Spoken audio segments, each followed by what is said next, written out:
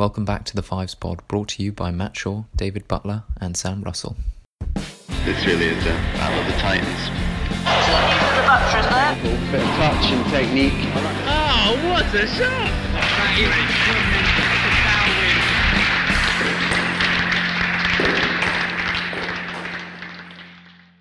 Hello and welcome back to the Fives Pod, where this week I have the pleasure of being joined by Phil Atkinson. Now, Phil learned his fives at Bedford Modern School, and from my research, which mainly consists of the RFA website, the source of all truth, he is best known to the fives community for his annual participation in the President's Cup, which he has won twice. Apparently, most recently in 2007 with John Abacassis. Not sure if I pronounced that right. Phil is also known to many for the efforts that he puts into his role as General Secretary at the RFA. So how are you doing, Phil? How are things? I'm very well, Matt. Yes, keeping fit and well. Good. Where are you calling us from at the moment? I'm calling from home, which is in the village of Turvey in Bedfordshire. Lovely. A nice place to be locked down in, I'm sure. There are a lot worse places, yes. So I thought I'd start with it'd be nice for our listeners to hear a bit about yourself, your route into fives, and anything to kind of give that insight in from how you came into the game. Okay, well, as you said earlier, I learnt my fives at Bedford Modern School, started playing in 1969. In those days, fives was a popular sport at Bedford Modern. All 6 courts were fully occupied and all year groups had a regular round of fixtures. I can remember playing against teams from Oundle, and indeed a few schools which don't play anymore, like Haberdashers Asks and Rutlish, and even went down and played on the old courts at Allanes, I seem to remember.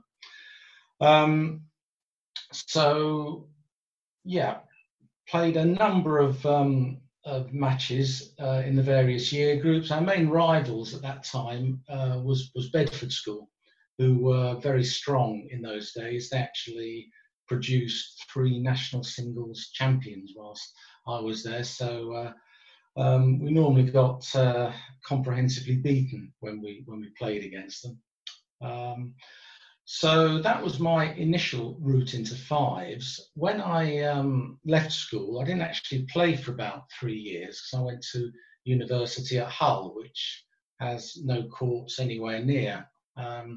But after that, I did a postgraduate course at what was then called Leeds Polytechnic, and I ended up playing fives again on the university courts. And the university club in those days was quite well attended, and I remember playing in Bucef at Manchester, and also played at Halifax whilst I was there. Going on from then, I got a job in London and became a guest player with UCS Old Boys, the Old Boys at that time had a very strong fixture list, approximately 30 games per season, and that included 4 weekend tours.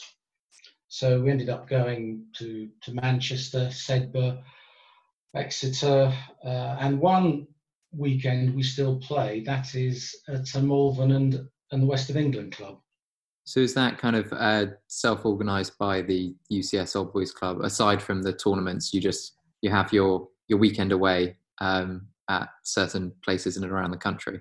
Yes, that's right. I mean, back in the 1980s, which was when I started playing there, we had a fixtures secretary who was extremely diligent, and he organised all these various fixtures for us, which, you know, in pre-internet days was quite a challenge. I've had a feat of coordination. Yes. So that was really good. I mean, it meant that it was a good way of meeting fives players from all around the country. I started entering tournaments at that time with other UCS old boys, and eventually, the early 1990s, I think it was, I joined up with a guy who became my regular doubles partner, and that's Nick Austin. And we entered a number of tournaments. We normally got to usually the quarterfinals, semi-finals stages. We got to one final, I think, which was the Northwest. But yeah, they were very good days. And again, playing in tournaments, very good way of meeting players in different parts of the country. Yeah, I mean, I think it's kind of one of the great aspects of the sport is being able to travel around the country, meet players who play in different areas, and through the tournament circuit or through the weekends away, as you said, that UCS used to do. Yes, that's right. I mean, of course, the APRE Fives features very strongly, and then as now there are any number of characters. So weekends away and even ordinary fixtures are always very, very memorable.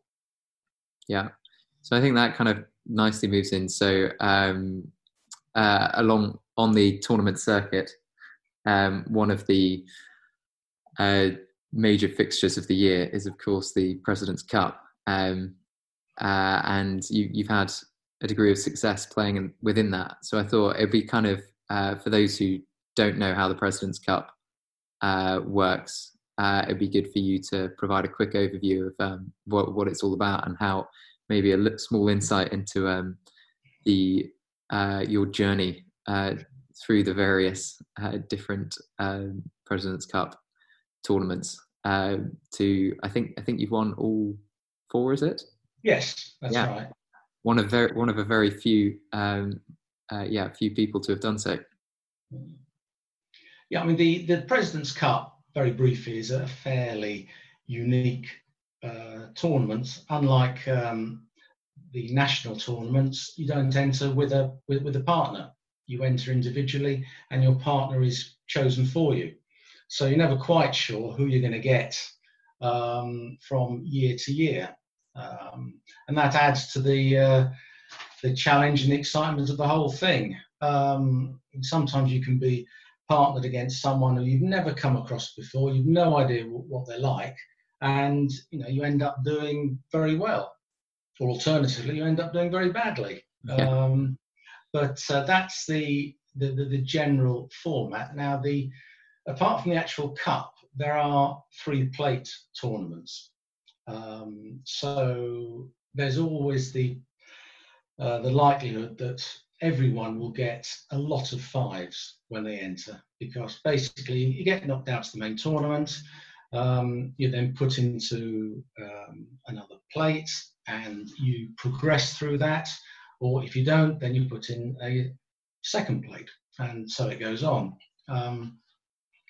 So yeah, it's a very full-on day. Until very recently, it was played at Merchant Taylor School, and we were very, very lucky with the weather. I think there was only 1 year it was ever called off, even though the tournament was always played in December.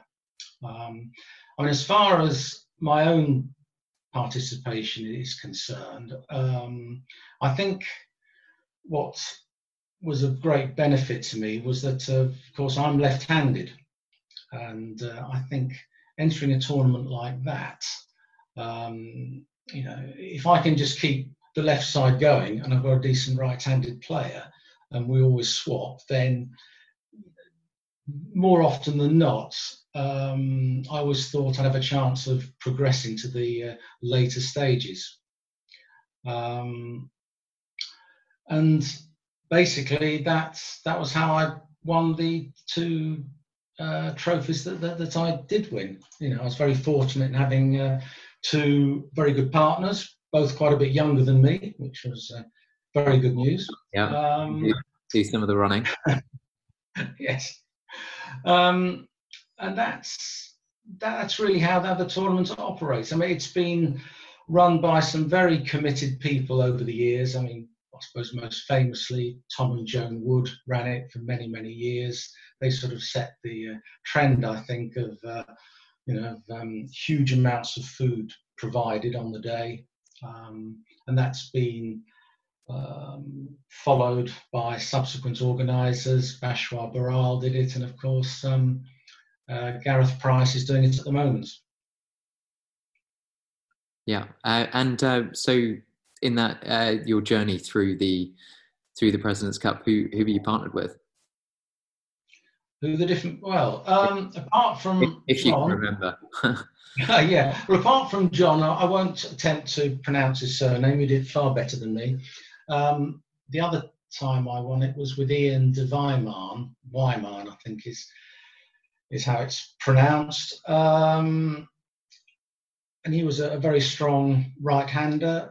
And after the tournament, I never came across him again. But he was a very good player. I mean, I've partnered other people who are still playing, like Chris Blakely, Brian Kirk, I seem to remember.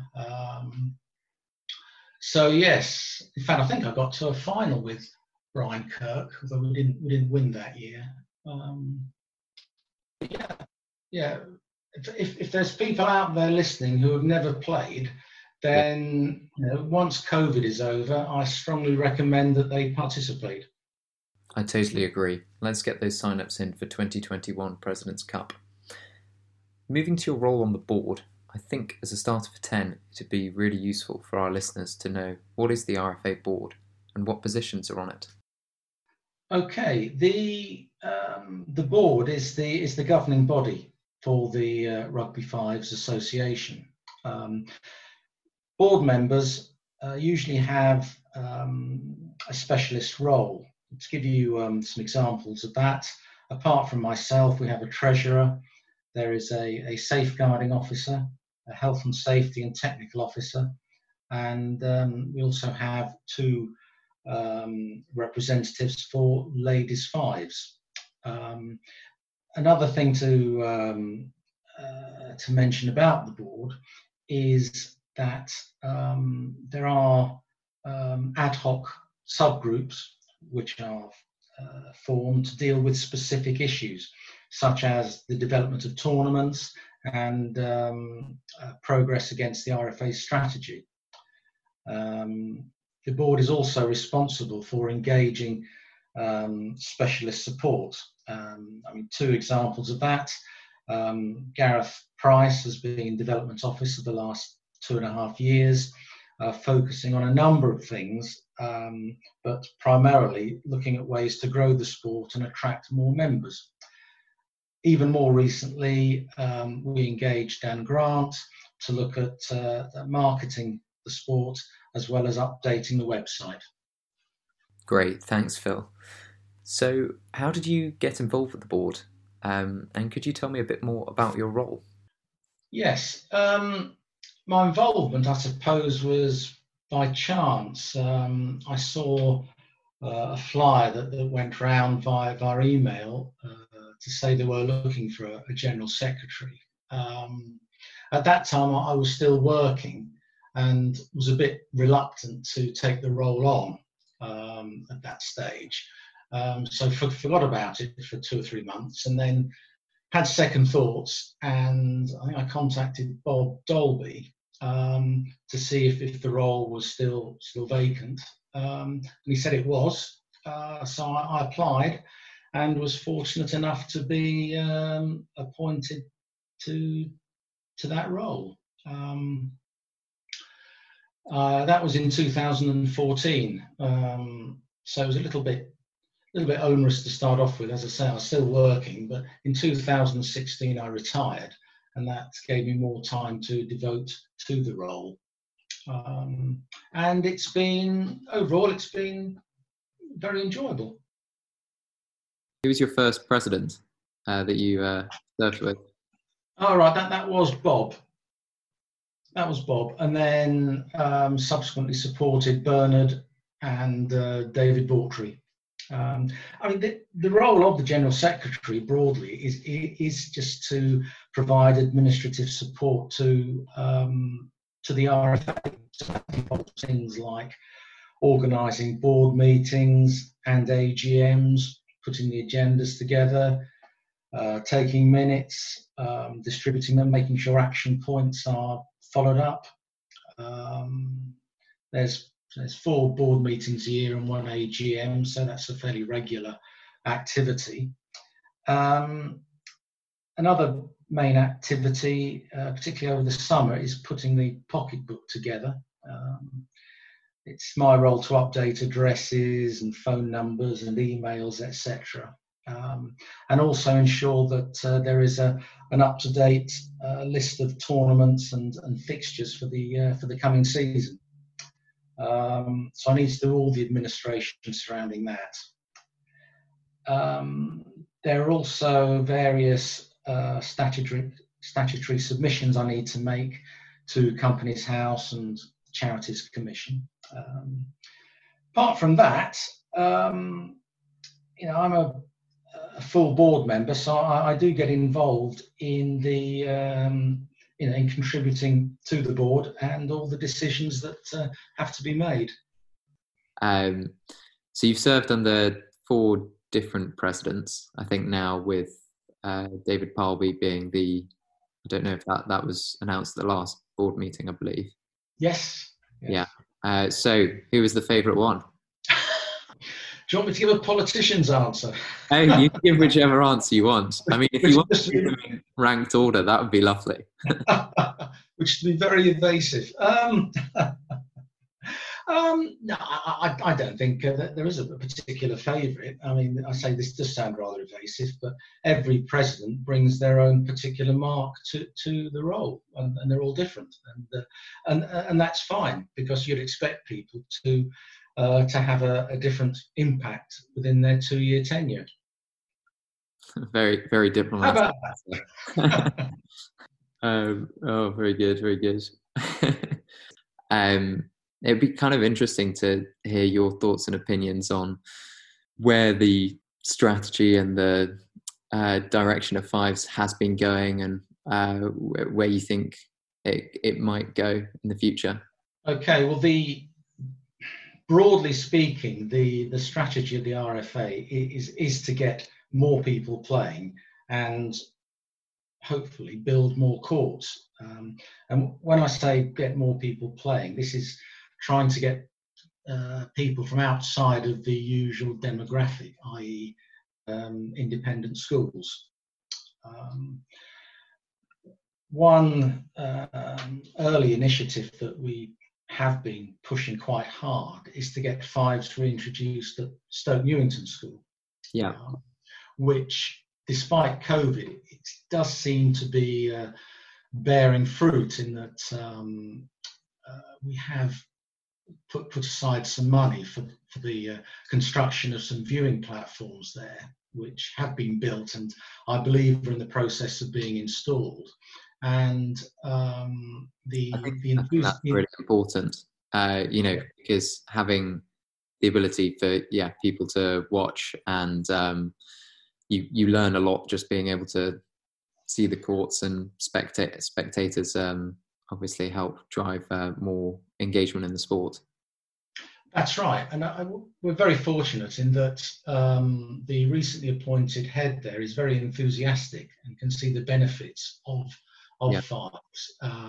So she is very keen to get members of staff trained up, and she's also bought into the idea of a town club operating out of the courts outside of school hours. So what we're really hoping to do is to get that sort of model set up in a state school environment, and then use that as part of a portfolio to try and replicate elsewhere. Yeah, because I guess by having a established adult club alongside schools playing, it kind of provides a good pathway for people to continue playing after school, because a lot of people play at school, and it's trying to keep them in the game. Yes. And the area of Stoke Newington is an area where there's a very wide background of people income groups, etc., etc. And if we can establish a thriving town club there, then as I say, I think it'll bode well for attempts to do things in other towns and cities. Yeah, no, definitely. Hopefully moving forward, be able to replicate that across the country. I was kind of as a follow-up question, what have been the highlights either on the board or being involved in Fives more broadly? A very open-ended question, so feel free to take it which way you want. I'll do my best with that. If I start with the playing side, it's what I've touched on earlier, really. I think I've been very fortunate in that I've played with a great group of people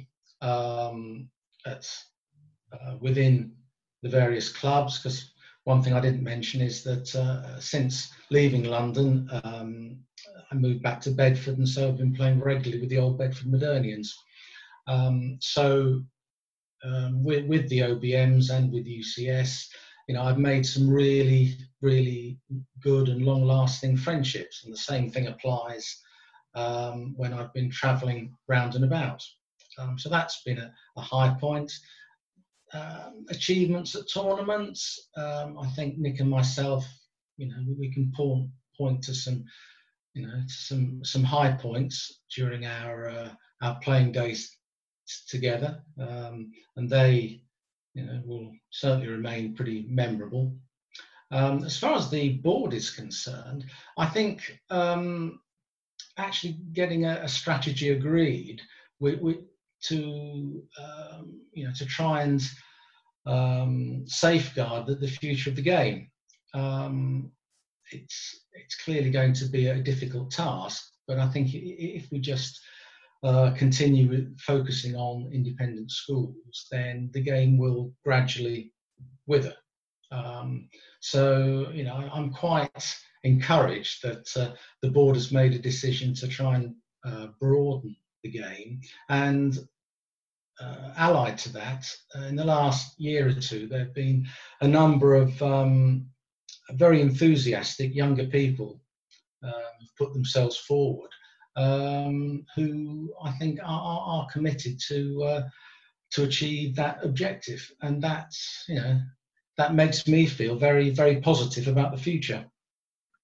Yeah, I think that's kind of a very very well summed up answer, given how open-ended the question. To touch on your last point, I think it's so important to push for more people in the game. You use enthusiastic people and people who are willing to commit time and energy, and as you say, try and make it more accessible, because the more open it is, the more you're future-proofing it for future generations. Well, thank you very much, Phil. I don't know if you have anything else. Feel free to ask me any questions, but if not, I think we can probably wrap it up there. Okay, no, that's absolutely fine, Matt. Lovely. Thanks for coming on, and for all our listeners, stay tuned for next week's episode.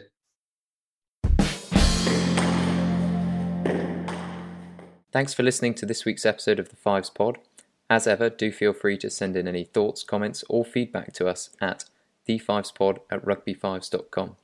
Stay tuned for next week's episode.